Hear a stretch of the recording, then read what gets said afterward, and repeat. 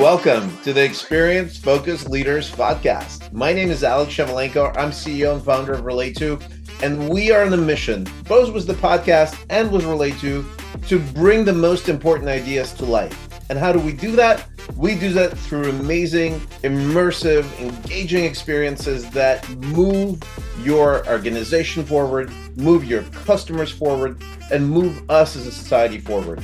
So if you love ideas, if you love bringing these ideas to life, stick around. Also, at the end of the podcast, we'll reveal how you could potentially be a guest speaker on the podcast as well. Let's get started.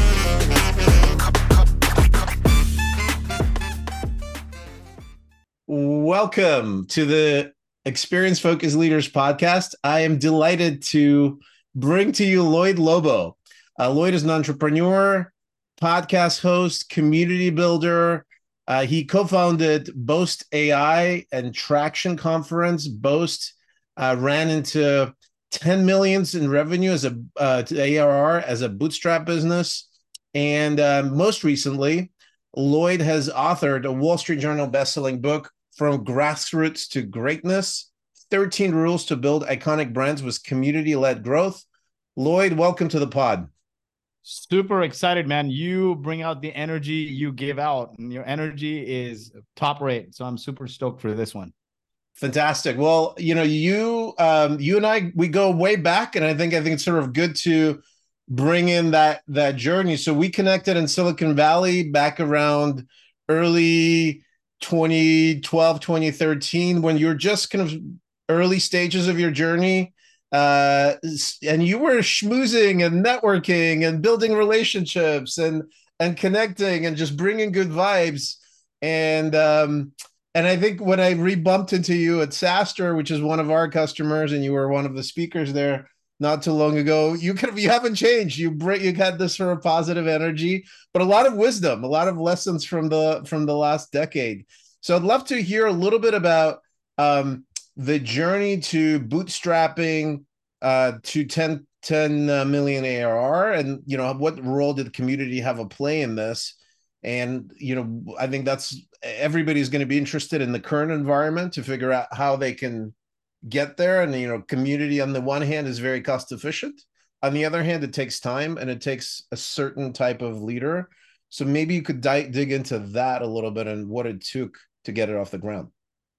Definitely. So a long journey, but I made a LinkedIn post about this a little while ago, maybe 6-8 weeks ago, and I've been on now a LinkedIn detox because I spent a lot of time on LinkedIn and try to make my book a bestseller, and then I'm like, okay, you know what? I need a break from social media, from LinkedIn specifically. So I took a break from LinkedIn the last 6 weeks now, but I made a post about this, and it said basically the best way to bootstrap a company to 1 million ARR.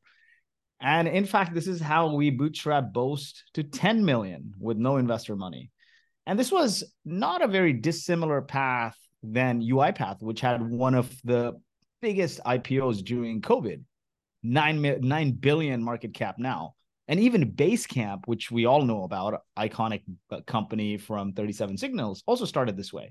And that is start selling a service. Start by selling a service. And this is a very bad word, right? Especially in the VC world. Boo, yeah, all the VCs are going, boo, not scalable.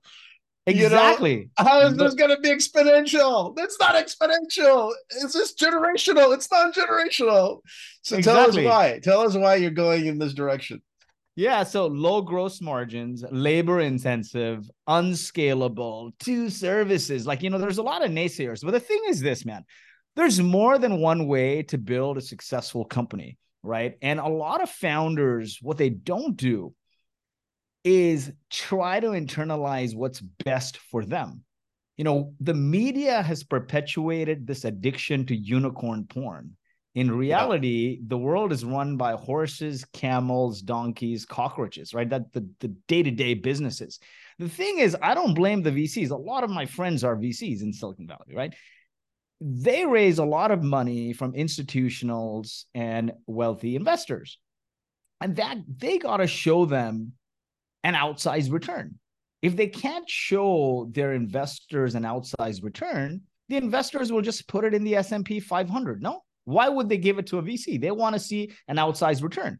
And so to experience that outsized return, the VC doesn't do portfolio theory that this company is going to return 100 million and this one 500. They got to look at every company being like almost a zero sum. Like this company is going to be a $5-10 billion company. What is the path to 100 million ARR in the next 10 years? Now, founders, mostly misguided from the environment they're in, the startup environment they're in, are only coached to win the deal. Show them the Yeah. big market, the Yeah. TAM, Tell the me about the growth. pitch. The pitch. Like, I mean, if you could count the proportion of startup literature about how to optimize your pitch Exactly. versus like how to actually like get real and get deep with your customer and like really understand what drives them and how to deliver value to them. And like I think the valuable stuff is like 10%.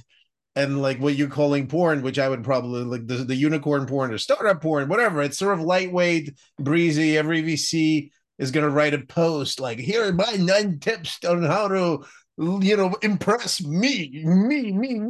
I'm so smart. Like, how to, and that's the bulk of the industry. And it's sort of mind numbing. Like, why is this going on? Because in the rest of the business literature, I don't think it's quite like that, right? Like people, there's still marketing books, there's still sales books. It's not all about fundraising. Exactly. What's going? Why is the startup thing so? Is it you think it's just the power law that's twisting everything? But is there like some self perpetuating? Like everything is greener and my life is only meaningful as if I have a disproportionate outcome. What's going on Yeah, so psychologically?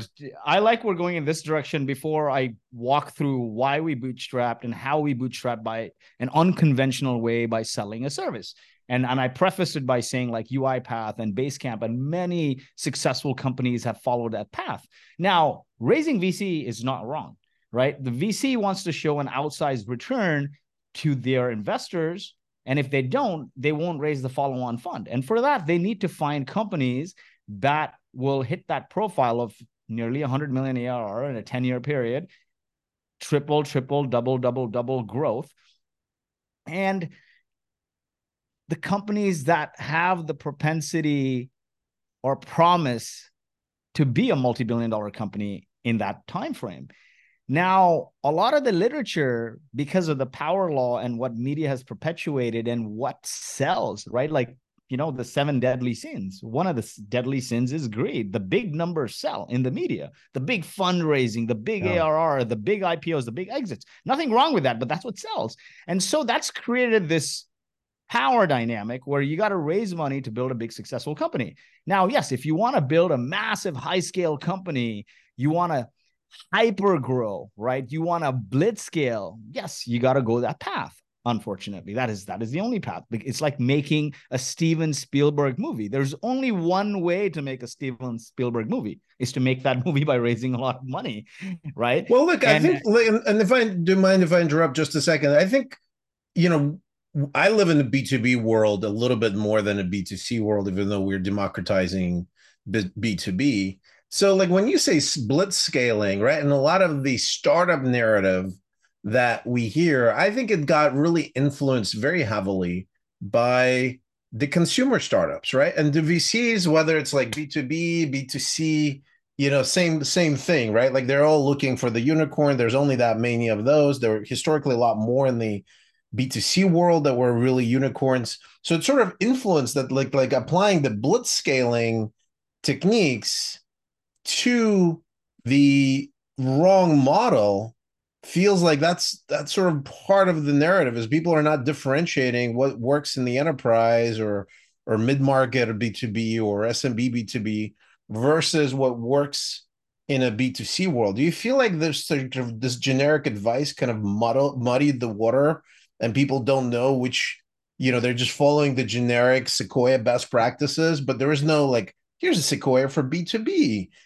for an evangelical category, which is completely new versus where you disrupting somebody, which is slightly different playbook. What's your take on that? Like, yeah, so here's the thing, right? if there's only one way to generate a VC driven outcome, then all the advice is going to be best practices that get you there, right? So like, this is how some of our portfolio companies that are best in class, that are triple, triple, double, double, double, have that have built multi-billion-dollar companies have done it, and one of them is like hyper growing, right? And so that's the advice suits the outcome, right? Always. And the outcome is set by the people rather, distributing the capital. Now, here's the thing. Here's nothing wrong with that, by the way, right? VCs need to make a return. It's created a lot of super successful companies. But what I want founders to consider before starting the company is write few questions down for yourself. A lot of pain. We glorify a lot of successes, but behind, instead of every success, or aside every major success that you hear about in the press, there's 99% failure in the venture-backed space. Failure meaning founder burnout, founder fallout, founder replacement, company shutdowns. Before Boast, I had only ever worked for venture-backed companies. My first job out of university and the last job before Boast was working alongside founders. Started as a cold caller, then doing sales in an early stage company alongside the founder, and then running sales, and then eventually doing Boast. And all those companies prior to Boast failed. Then I was in the founding team of a VC incubated company in the AI space in 2015, and that also failed.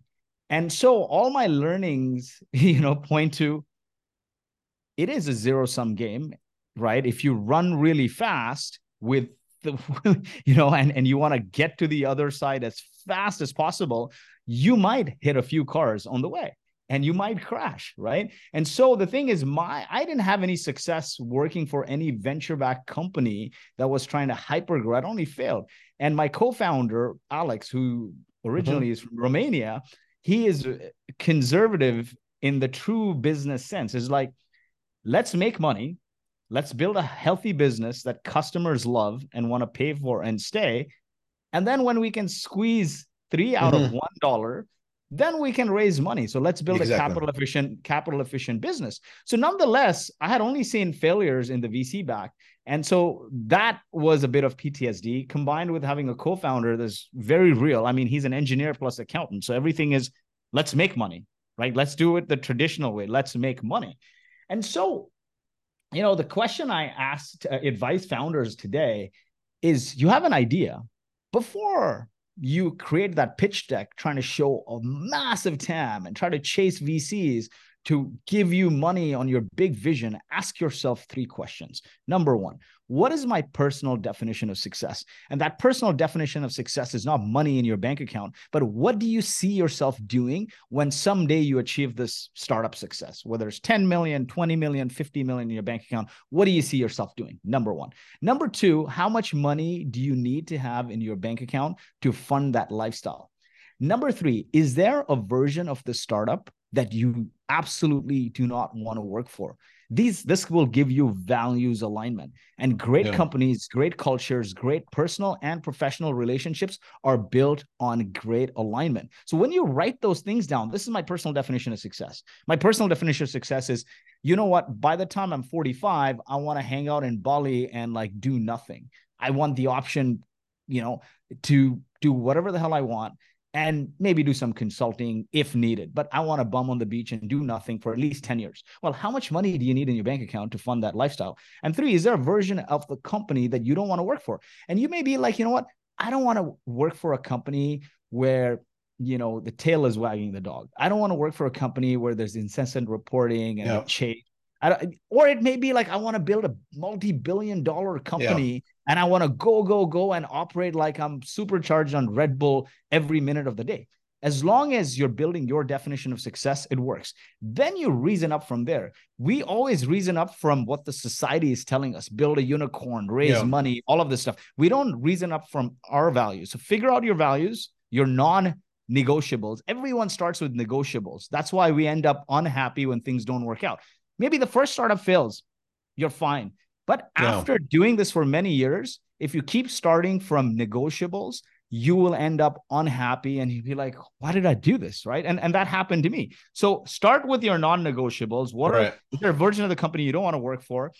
What is my personal definition of success, and how much money do I need in my bank account to fund it? And so you might, if you're one of those that says, you know what, I want to create impact at my pace, and I want to be able to control, and I want to have a good life, a balance of social and work, so be it.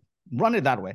But now coming back to bootstrapping, right? So when you bootstrap, now we didn't sign up for those reasons. We didn't know, right? We didn't write down personal definition of success or any of this. Things I'd realized years later when I came into money and almost died of COVID and the world felt meaningless to me. So I never wrote this down. I was just running. Nonetheless, we started in a very small, obscure market, right? We're automating tax credits. Our goal was to basically enable innovators to become successful by providing them with funding and analytics to drive innovation. Every dollar spent in innovation returns 20 to the universe. Vaccines, robots, clean drinking water. Yet 99% of the innovations die on the vine. And so we started the company to build products for innovators to accelerate innovation. So the first thing we latched on was my co-founder had experience with R&D tax credits. Globally, hundreds of billions of dollars are given in research and development tax credits to fund businesses, but it's a cumbersome application process. It's prone to frustrating government audits, and it takes a long time to get the money. So we said, we'll automate this process. Now, here's the thing. When anyone you talk to hears that, they're like, what the hell is this? It's a small TAM. You're targeting startups in 2012. Startups are going to go bankrupt. They're never going to pay. And this is before, just contextually, this is before the YC boom really has taken off. And there's a sort of whole ecosystem of startups selling to other startups like Twilio and a few others that have worked out. So let's pause for a second. So let's keep drilling into the logic, because you're sharing like, here's my story. Like I had seen failures in the sort of going big venture backed mode, and therefore I chose this more careful path. I'll challenge that. I've seen successes, right? I was part of Salesforce, was there from intern yet, but still like from pre-IPO through the IPO, like all that excitement, repeat, for 6-7 years at Success Factors, again from early stage to IPO to exit. And at the time, one of the largest SaaS exits. And so I've seen the success stories, and obviously it's motivating to go and do it again, right? Like, and I think that's what motivates a lot of folks that have been in successful companies, serial entrepreneurs. But I still think there's a profound importance in starting out on a journey that, almost will be successful regardless of the outcome, right? And I think that's sort of maybe tying back to your kind of being dissatisfied with like highly successful outcomes and kind of getting us in the psychological place. So, I mean, I'm curious what your thoughts are on kind of, finding a customer that you love, that's your people, right? That you want to hang out with them. This is your, we'll get into community in a bit, but like I love our customers. I'm sure you loved your customers. I was one of your quote unquote customers types, and I felt the vibe, and I'm sure you have, you've got tons of parents that felt like that, and you can't fake that. You can't fake liking your customers. You could over time build some appetite for the problems and empathy, but still at the end of the day, the truly like inspirational leaders, they love their customers. They love the problem. They learn to love it, or they felt it, or they feel like this makes their life worthwhile to solve that problem. It puts meaning and purpose in their life, regardless of the outcome. And the outcome, could be an enabler to a very big version of that success story, but it'd still suck if people went in and just did stuff that was meaningless just to kind of do, hey, I'm going to check this or check that, or kind of hit that checkbox.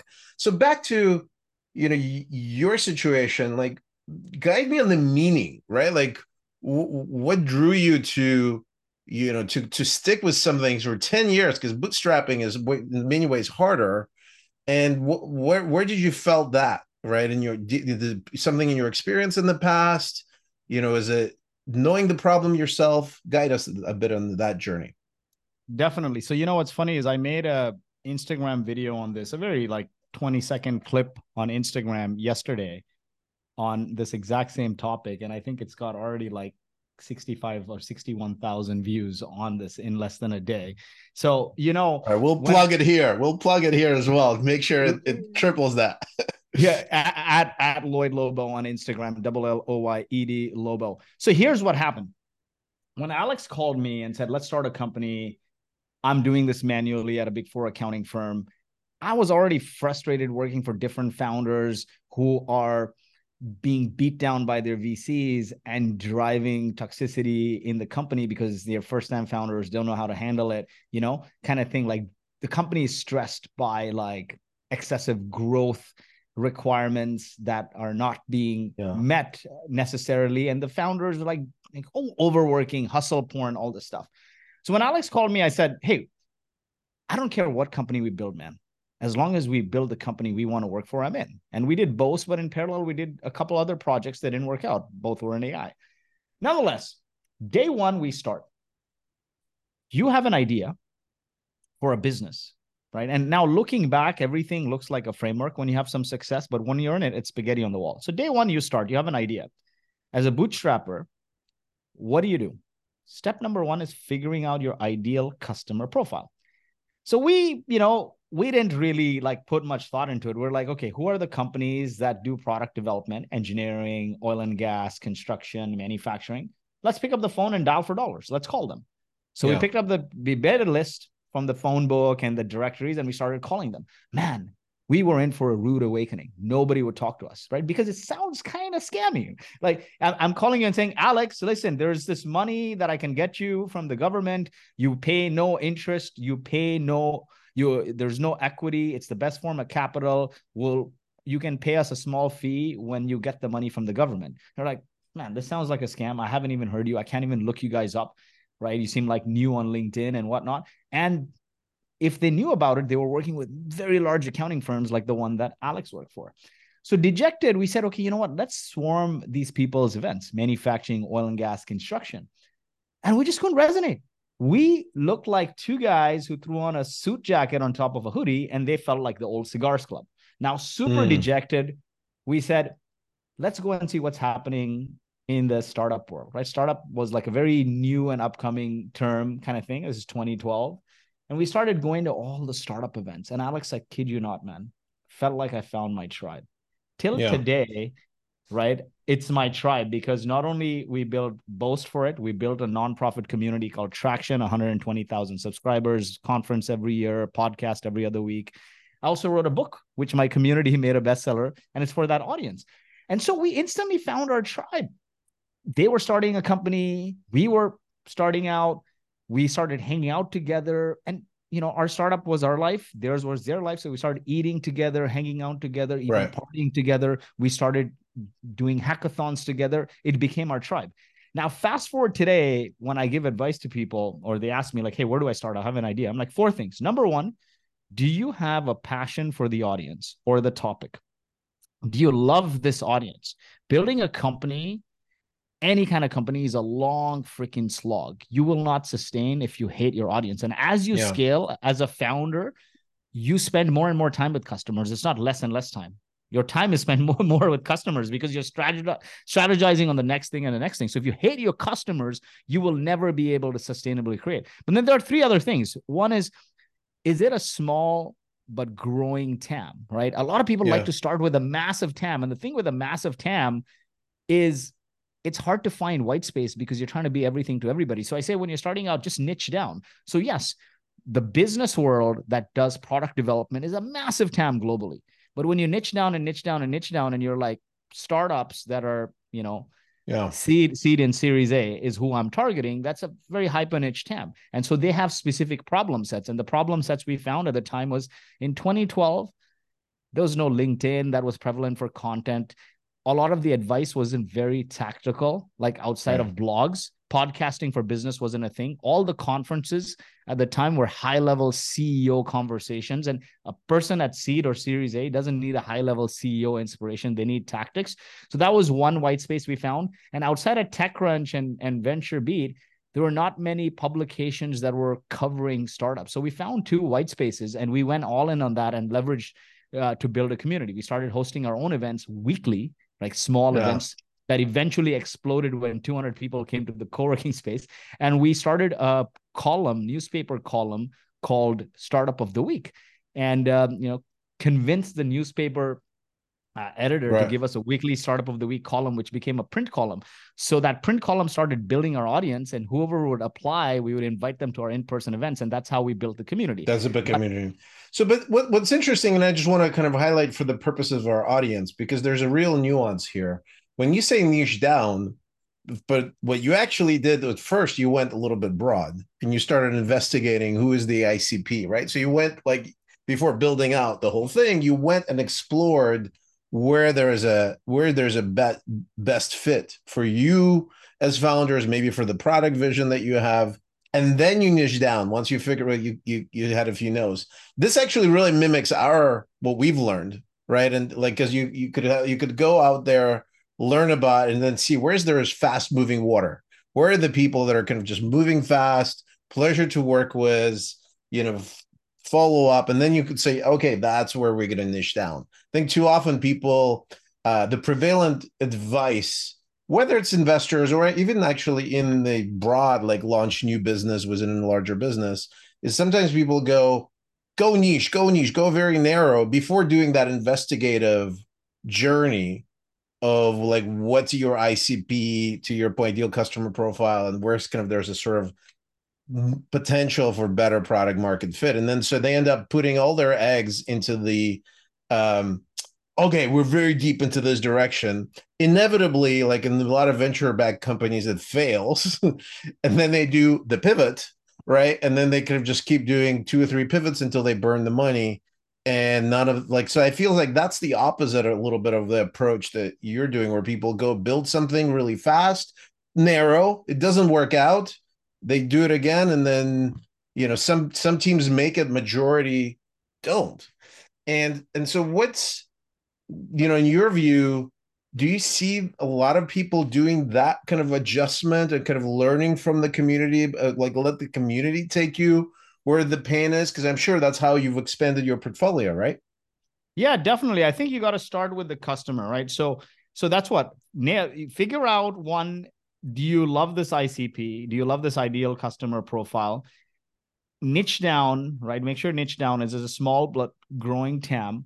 Third is, do they have a propensity to pay? If they can't pay you, you'll never build a business. Yeah. And the last one is ease of access. You might love a market. Yeah. Really, you might love that market. And it may be small and growing, right?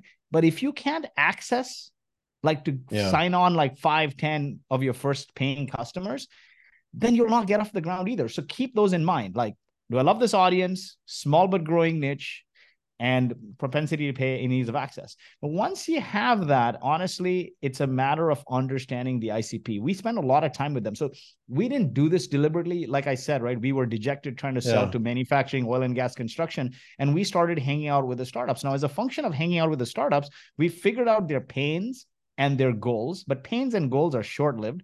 We also figured out their aspirations, right? Your pains Right. and goals will give you for your first product, but en route to 100 million, almost every company has more than one product. If you understand your customer's aspiration, it'll give you your product 2 and product 3. So we figure out their pains and goals, which are immediate, and their aspirations, and what stood in the way. The other thing, as a function of spending time with them, we understood 3 very key things: their circle of influence, meaning what are the tools and services they pay for. That gave us a list of people we could partner with. Who do they follow, meaning who are the Yeah. influencers they respect. This gave us a list of people that we could invite to our events as speakers, invite to our podcast as speakers. And as a function of inviting these influencers and hanging out with these influencers in front of our audience, we got their social proof, we got their brand rub. Like in the early days when no one knows you and you hang out with people of influence, you get their social proof, and you follow this path of visibility, credibility, and then profitability. And then the last one was, we figured out where do they hang out, right? So what platforms they're prevalent on, what blogs, magazines they read. So that informed our distribution strategy. And now once we understood this, honestly, man, we just tried to sell a service, nothing else. We literally sold them a service. Remember this always, especially now in the age of generative Yeah. AI, I firmly believe almost every SaaS tool that needed to be built has been built. And now eventually people are going to start asking the question, why do I need the next marketing automation tool? I want more leads. Why do I need to Yeah. buy more tools, to hire more people and hire more IT staff to maintain it? Why don't you just give me the outcome? I have this contrarian view that, especially with no code and generative AI, we'll see a lot of companies, some really, really successful companies that are digitizing services to get outcomes. So not as like, okay, buy an Yeah. SFDC with a person to implement it, but like just manage this, give me the outcome. So I truly Yeah. believe that customers want outcomes, not software. And so that's the advantage for the service. And by the way, I like to double click on the Gen AI. I think we already had, before generative AI, we already had an output mentality, at least in like, say, content creation. People like, great, I created another ebook. Fantastic, right? Output. My job is done, right? Like, designers like, oh, great, another, social post. Great. Or image. My job is done. That's very different than outcome. Like that's very different than actually engaged customer working through that, and then drive going further into their buyer journey. So I think, unfortunately, the generative AI almost feels like it's putting fuel to the fire of output and create for the sake of creation, kind of some sort of outdated playbook model. And what you're talking about, it feels like much more relevant, right? In the world of noise, I need either the outcome or some sort of engaging experience, and we'll come back to that in the community level, that helps you stand out versus just crank out more output. And Exactly.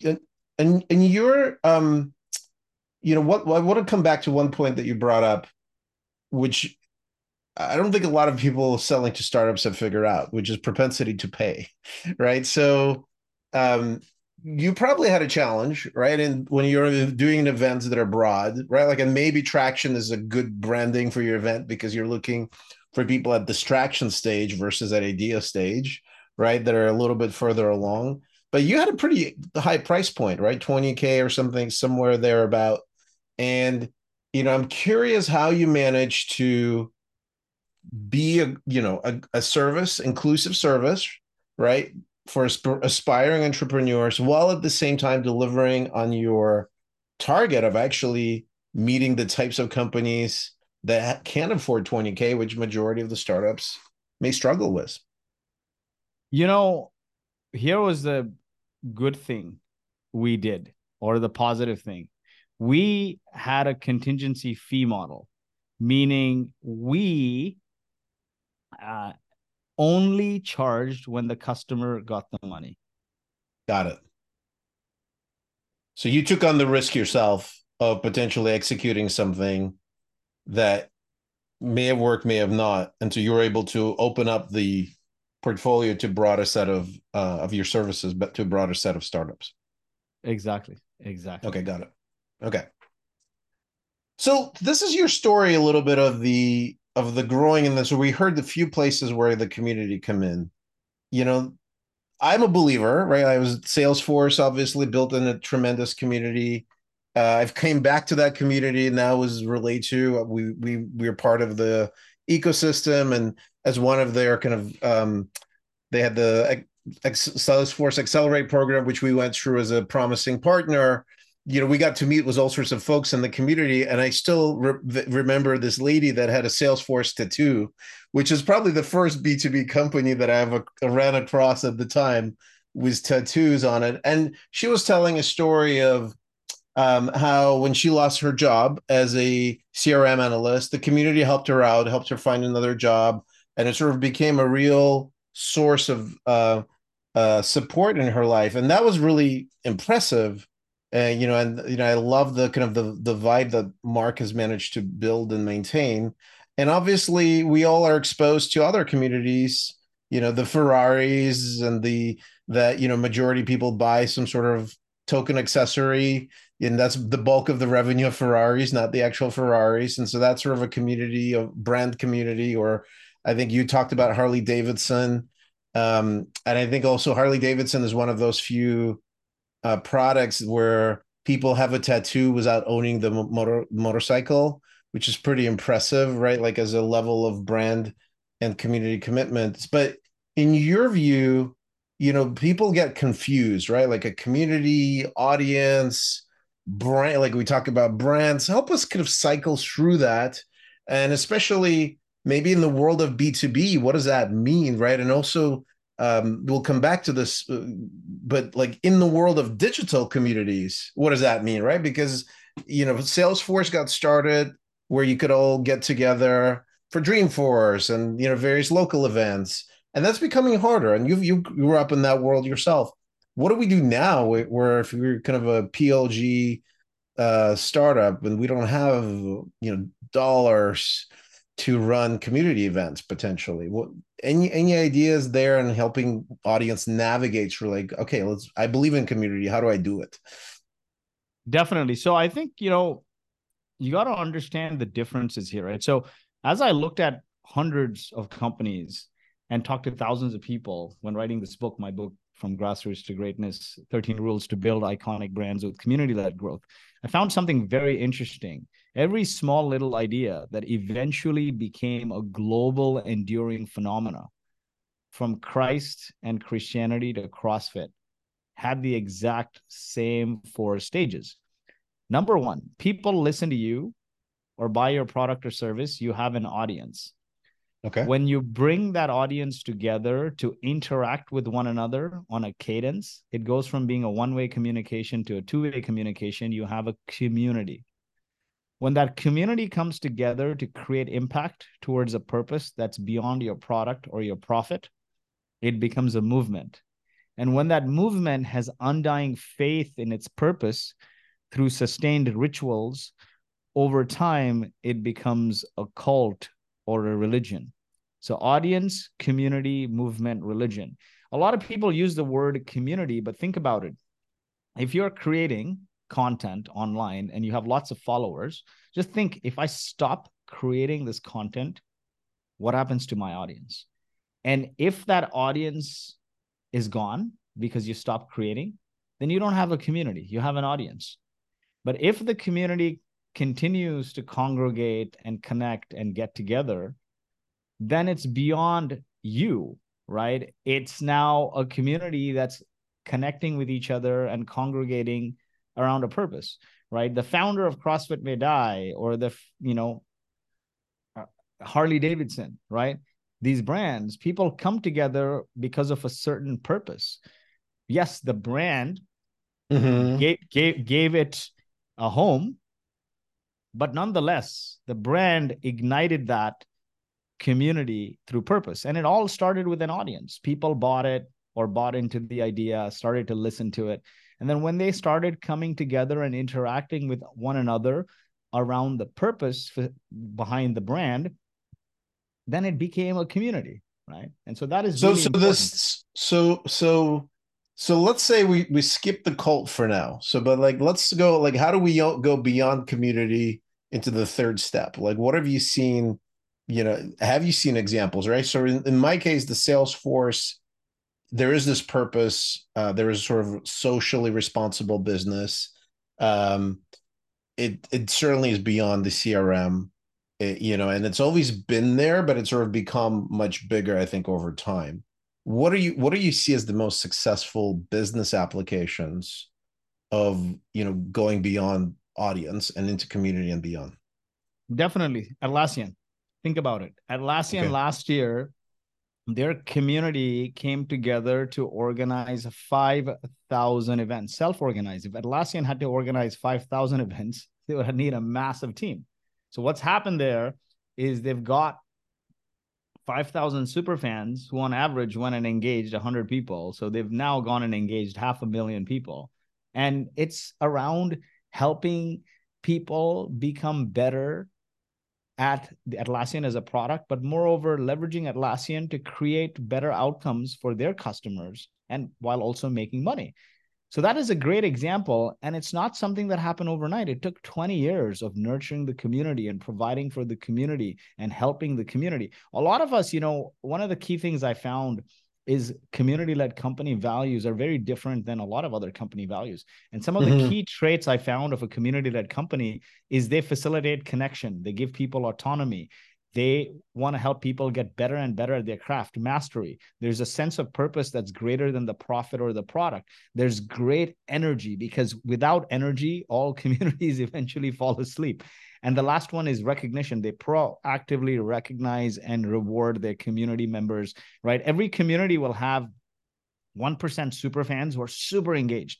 You want to elevate them to a community leader status, give them active roles, give them opportunities to MC or host events, give them the soapbox. Then you got 9% who are like casual contributors, and you want to support them as well and try to elevate them to the 1% super fans. And then the 90% are lurkers, and that's fine. Like, that's for any social platform or any community. 1-9-90 is the rule. So if you can activate your 1% super fans, nothing like it, right? And the way to activate them is to recognize them proactively. When you proactively recognize people for things small or big, they keep coming back for more. You infuse them with energy, and a big part of that is the vibe and how you communicate and the things you do and the activities you do at your events.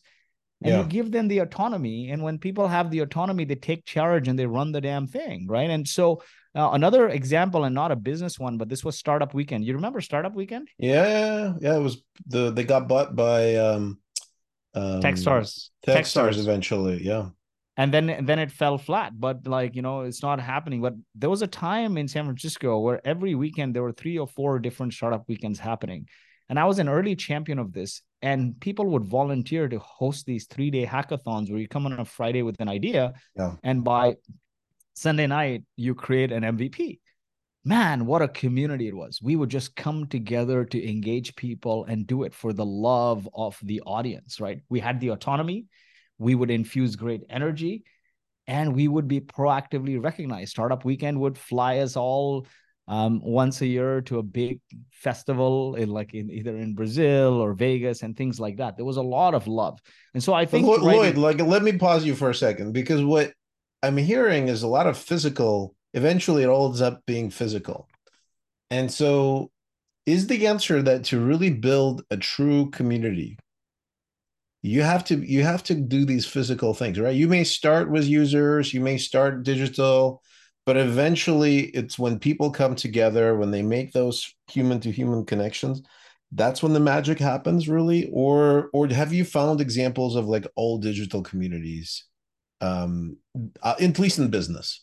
We're now sound and sight, right? Anytime you incorporate more than 2 senses, like taste, touch, smell, you start to build more stronger bonds. Think about all your personal connections that are your closest friends. You must have met them in person at one point. So I'm not saying physical is the only way, but I'm saying a cadence might be that, let's say you host a live weekly webinar, right? And you're doing a podcast every week. And maybe you have a WhatsApp channel that's blowing up every day because the audience is communicating. And then you do like maybe a bi-weekly newsletter. All this digital stuff that you do, just make sure augment it with at least one in-person activity. And it doesn't have to be a massive conference like a SaaStr or what we do at Traction, right? It could be as easy as, guys, you look at the trends in your ecosystem and who the most engaged audience members are, give them some budget and say, hey, why don't you just host a meetup to get together? But do that on a cadence. Don't stop. Maybe monthly. Because hosting a pizza night like we used to do back in the day every week is no skin off anyone's back. It's easy. You host a pizza night, you bring a speaker, you get 10, 20, 30 people to congregate. And the thing is, you do it with more and more cadence. People keep bringing their friends and they get more and more involved. And they stay longer, they build stronger bonds, and they become evangelists for your brand. It's 99%. And see, here's the thing, right? There's always anomalies to everything. But 99% of the most iconic community-led businesses, enduring brands, from Apple to Harley Davidson to Red Bull to Nike, there's a big in-person event. Yeah. there's a in-person activity that happens on a certain cadence, and you combine this with your personal relationships, like Right. Well, this is one of the things that was really fun. Like, for example, I came to SaaStr in large part because they're a customer, and then there I get to meet my customers and my people, and then you and I bumped into each other. And so hats off to SaaStr to building a great community of SaaS founders. But one of the things that you brought up that I still think is really interesting is the idea that the more senses you get involved, the better, right? And so if we go into the early stages of B2B journey, typically, let's say I want to learn about something or read like some kind of quote unquote top of the funnel, research document. It's like black and white paper style, right? And maybe if you're lucky, we'll have some images in there. So there's at least like visual thing, but it is kind of, it feels the opposite of interaction, right? It feels like it's some sort of monologue, monolithic. You have to flip linearly to page 85 to get to the parts you care about on your phone. So it just kind of feels like all these barriers that we're putting up to engagement. And the opposite of that could be, maybe not perfect, but it could be like, let's say the same thing, but it's like from an event and it has, your Instagram post that you were talking about, where you talk your video of where you tell your story next to some text and maybe like learning more about your company so people could contextualize it depending on their learning style, right? And it could be ability to just pick your own adventure, right? And go to the sections that you really care the most about today, right? Maybe not every day, but today you maybe have different. Or on your device, you kind of want lightweight stuff because it's end of the day and you don't want to go deep. But like when it's middle of the morning, you might go kind of be in the reading mode and taking notes mode.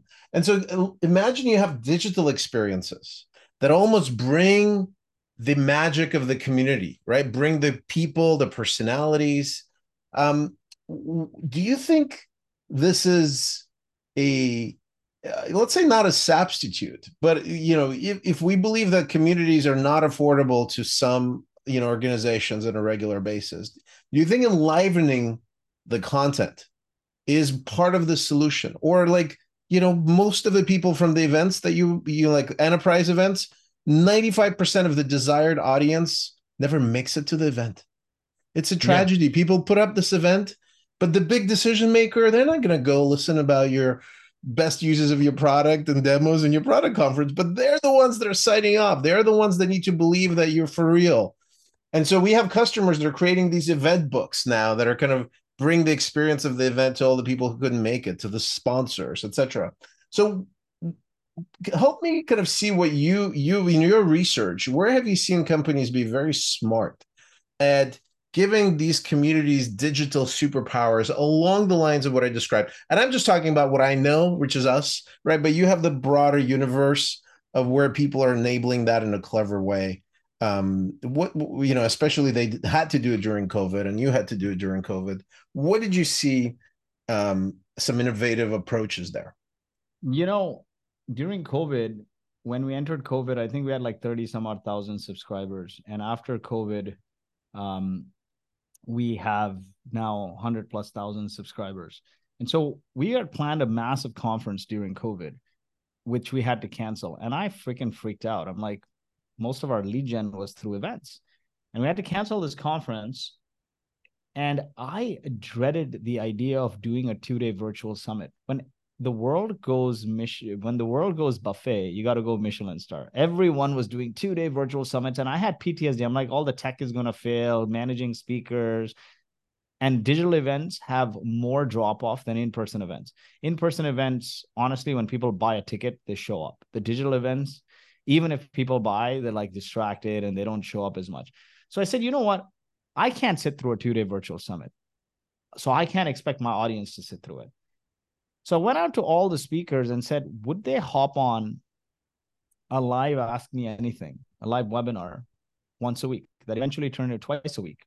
Now think about it. When you have one big conference, virtual or in person, you're promoting one activity, right? Buy my stuff, come to this conference, come to this conference, come to this conference. That's the only thing you're promoting. And if you are now hosting one different event every week, you have a new dopamine hit, right? You're like, hey, today Alex is going to talk about content experience and how to grow your audience through content. And next week, somebody is going to talk about how they build Loom to millions of users. The following week, somebody's going to talk about how they build Atlassian into a $40 billion company, leveraging the power of community. The following week, somebody's going to talk about how they got, how they leverage PLG to drive growth. So you send one email exactly a week or a few days before the webinar, and people show up. And we're getting hundreds of people show up because it was value, it was just in time. And then the next time my email came in their inbox, it was a new dopamine hit. It was a new topic. It was a new speaker of influence. So I think that really works. Right. And now probably digital has gotten even harder. I like it when a lot of the companies that do well in this are people that try to infuse experiential activities into the digital space, right? And so Lenny is Yes. doing a great job with his newsletter. And there are some groups like even Atlassian or even Notion, phenomenal, right? Engaging their audience to create content and then providing rewards. Like people are making money creating these Notion templates, right? And then doing digital augmented with in-person. So I think there's no substitute for human to human interaction that happens in person. Digital is great and it's phenomenal, and digital should be your strategy year round. But the way to like 10x your digital output is then give people a way to meet at some cadence. And think about it. Whenever people come and meet in person, they're more likely, it's a loop, man. They meet in person, they get to know each other better, then they're more engaged digitally too. They're like, oh, you know what? Now I met Alex at this event.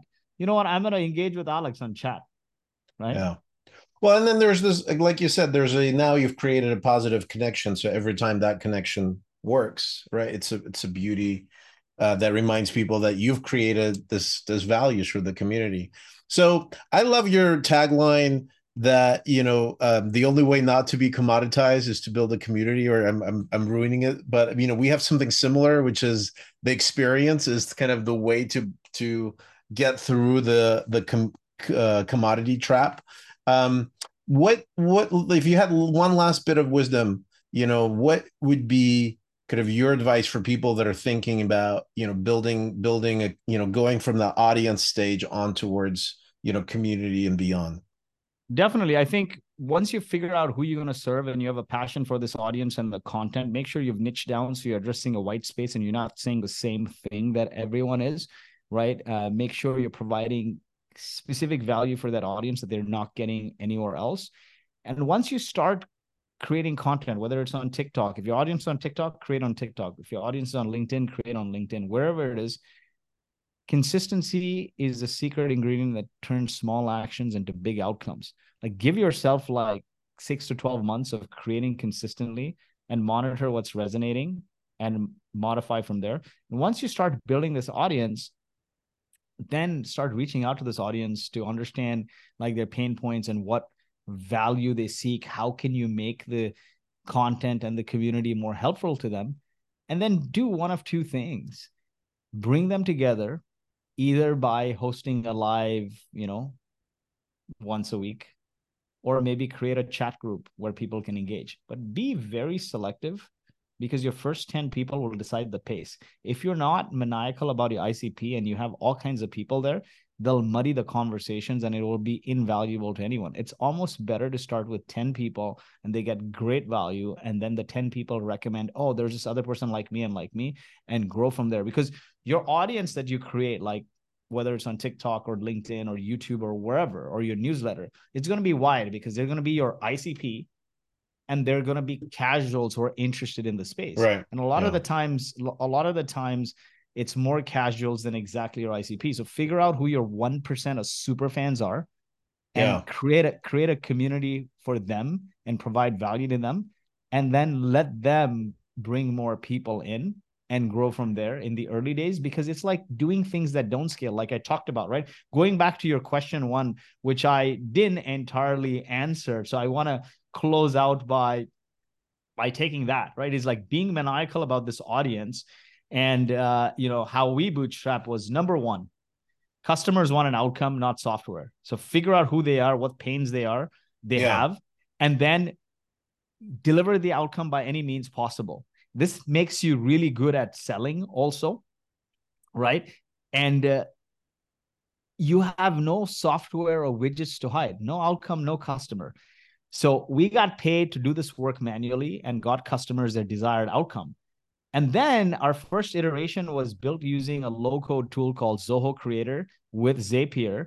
And now today there are many options like Bubble and Webflow. But really, once you do this work manually for your customers and spend so much time with them, you identify what are the manual and repetitive tasks to automate.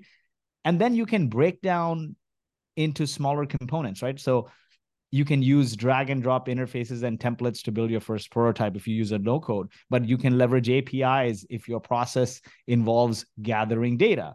Then you can write some code to normalize that data, and then some code to apply workflow. It's oversimplified, but that's what it is. If you offer a service, you know exactly what to build because you're delivering it manually. You know what the pain points are. And then in parallel, we started just creating content for this audience, which we've done for like almost 10 years, and just bringing them together. We did an online activity and we did an offline activity at a cadence. So for example, your one Zoom recording can turn into a long form YouTube video, podcast, Right. shorts, reels, right? Text for LinkedIn, social posts, newsletter, Substack. And then you can host a virtual meetup, and then you can augment that maybe once a quarter with an in-person, or every other month with an in-person. So that's what I would suggest as we close out. But very tied to, if you it's easy in 2023 to build software. What's hard is building an audience and turning that audience into a community. But if you have an audience and can turn it into a community, you can sell. Logan Paul can build a $200 million business selling, you know, selling the new energy drink, right? Which there's no Right. dearth of, right? Because the audience loves you and they're tied to your purpose as an individual or as a brand, and they will buy from you because they get value from you. So figure that out first and start bringing people together. And honestly, I kid you not, if you have an audience or a community and they love you and they love the value they're getting from you, look at like Justin Welch, right? He's built this massive community around solopreneurs. People buy consulting from him, right? He created a bunch of digital products. Now, tomorrow, he can turn around and sell a full-blown software to automate some of his consulting, and people will buy it. And there he has a SaaS business. So that's what I'm saying is like build that audience, understand their pain points, turn that into a community. And even if you sell manually, don't get discouraged because people tell you it's not scalable. We're in an age driven by generative AI, no code. Everything, almost everything, right? Scalable, Not, except for the it's community, right? Like, except for the yeah, and like what I think what I heard really powerful about what you're saying that resonated with me, and it aligns with some of the other speakers that we had at the and friends that we had here. And I so we had the CEO of Alteryx, Dean Stoker, which is Mhm. publicly listed company, also bootstrap. Fundamentally, underlying theme is community of super users, right? Like in our case, we call them super creators, but these are people that really like had you changed their career, you changed their trajectory, and they really like loved all the analytical tools that they built. Same thing, Mark Organ, um, founder of Eloqua, fundamentally the same thing. They were like they created the demand gen kind of community of like super users, and they were really people deeply passionate about it. They were different than an average marketing person. They were the first place for the community for them. So what I'm hearing for you is the getting that to that super user, super creator, super consumer, whatever your product is the foundation of all that work in the community. Because if you're going like spread, the peanut butter approach, you're going to get a bunch of passive folks that are not coming back that are not going to be word of mouth promoters of your cause in your community. Did I catch that as a kind of foundational step? Yeah, definitely. Start with your customer, provide value to them, focus on a select few. It's better to do things that don't scale, much like your product, right? Please the early ones, and then expand the cohorts from there, and expand and expand and expand. That's the way I would do it. Beautiful. Lloyd, how can people find you and benefit from your brilliant books and companies you've built? Definitely. So Boast AI, if you're in the US or Canada and you need product development money from the government, we automate that. If you want to learn anything about community, I wrote this great book, 13 Rules to Build Iconic Brands with Community-Led Growth from Grassroots to Greatness. It's on LloydLobo.com or from grassrootstogreatness.com. Jason Lemkin of SaaStr wrote the foreword on it. And generally, I'm Lloyd Lobo on LinkedIn and Instagram, LLOYEDLOBO. I'm taking a bit of a LinkedIn sabbatical, but I'm just experimenting with more video content on Instagram in the last few weeks since my social sabbatical is over. My goal was to make the book a Wall Street Journal bestseller. And after a week of the book launch, it became a Wall Street Journal bestseller. And to do that, I appeared on 80 podcasts in 8-9 weeks, and they all released during the week of my launch. And I'm like, I need a breather. I need to take a couple month breather. And so I decided to take a little bit of a sabbatical from socials. And then now recently I started experimenting on Instagram. Yeah. And want to leave you with this thought that, yesterday's innovation will always become tomorrow's commodity, right? Look at it. We don't say .com company anymore, and we don't say social or mobile company anymore, and we won't say AI company anymore, to be quite frank. In fact, the largest AI success, OpenAI, was also built on communities, open source project, and everyone was giving it its data. But if you build a community, you will not become a commodity. From Harley Davidson to HubSpot, some of the most iconic brands out there, generational companies, are built on human to human connection. Thank you so much, Alex, for having me. Lloyd, it's been a pleasure. And just as a symbol of my admiration and stealing your ideas, we have a hat that we've specially prepared, that kind of tries to mimic your unforgettable hat. But I think, flattery is imitation is the best form of flattery, I hear. So great job on building out your community, staying top of mind, even as you kind of are taking sabbaticals. You're still out there, and I think we love all the nuggets that you shared. So thank you for joining us today. Thank you so much, man. Take care.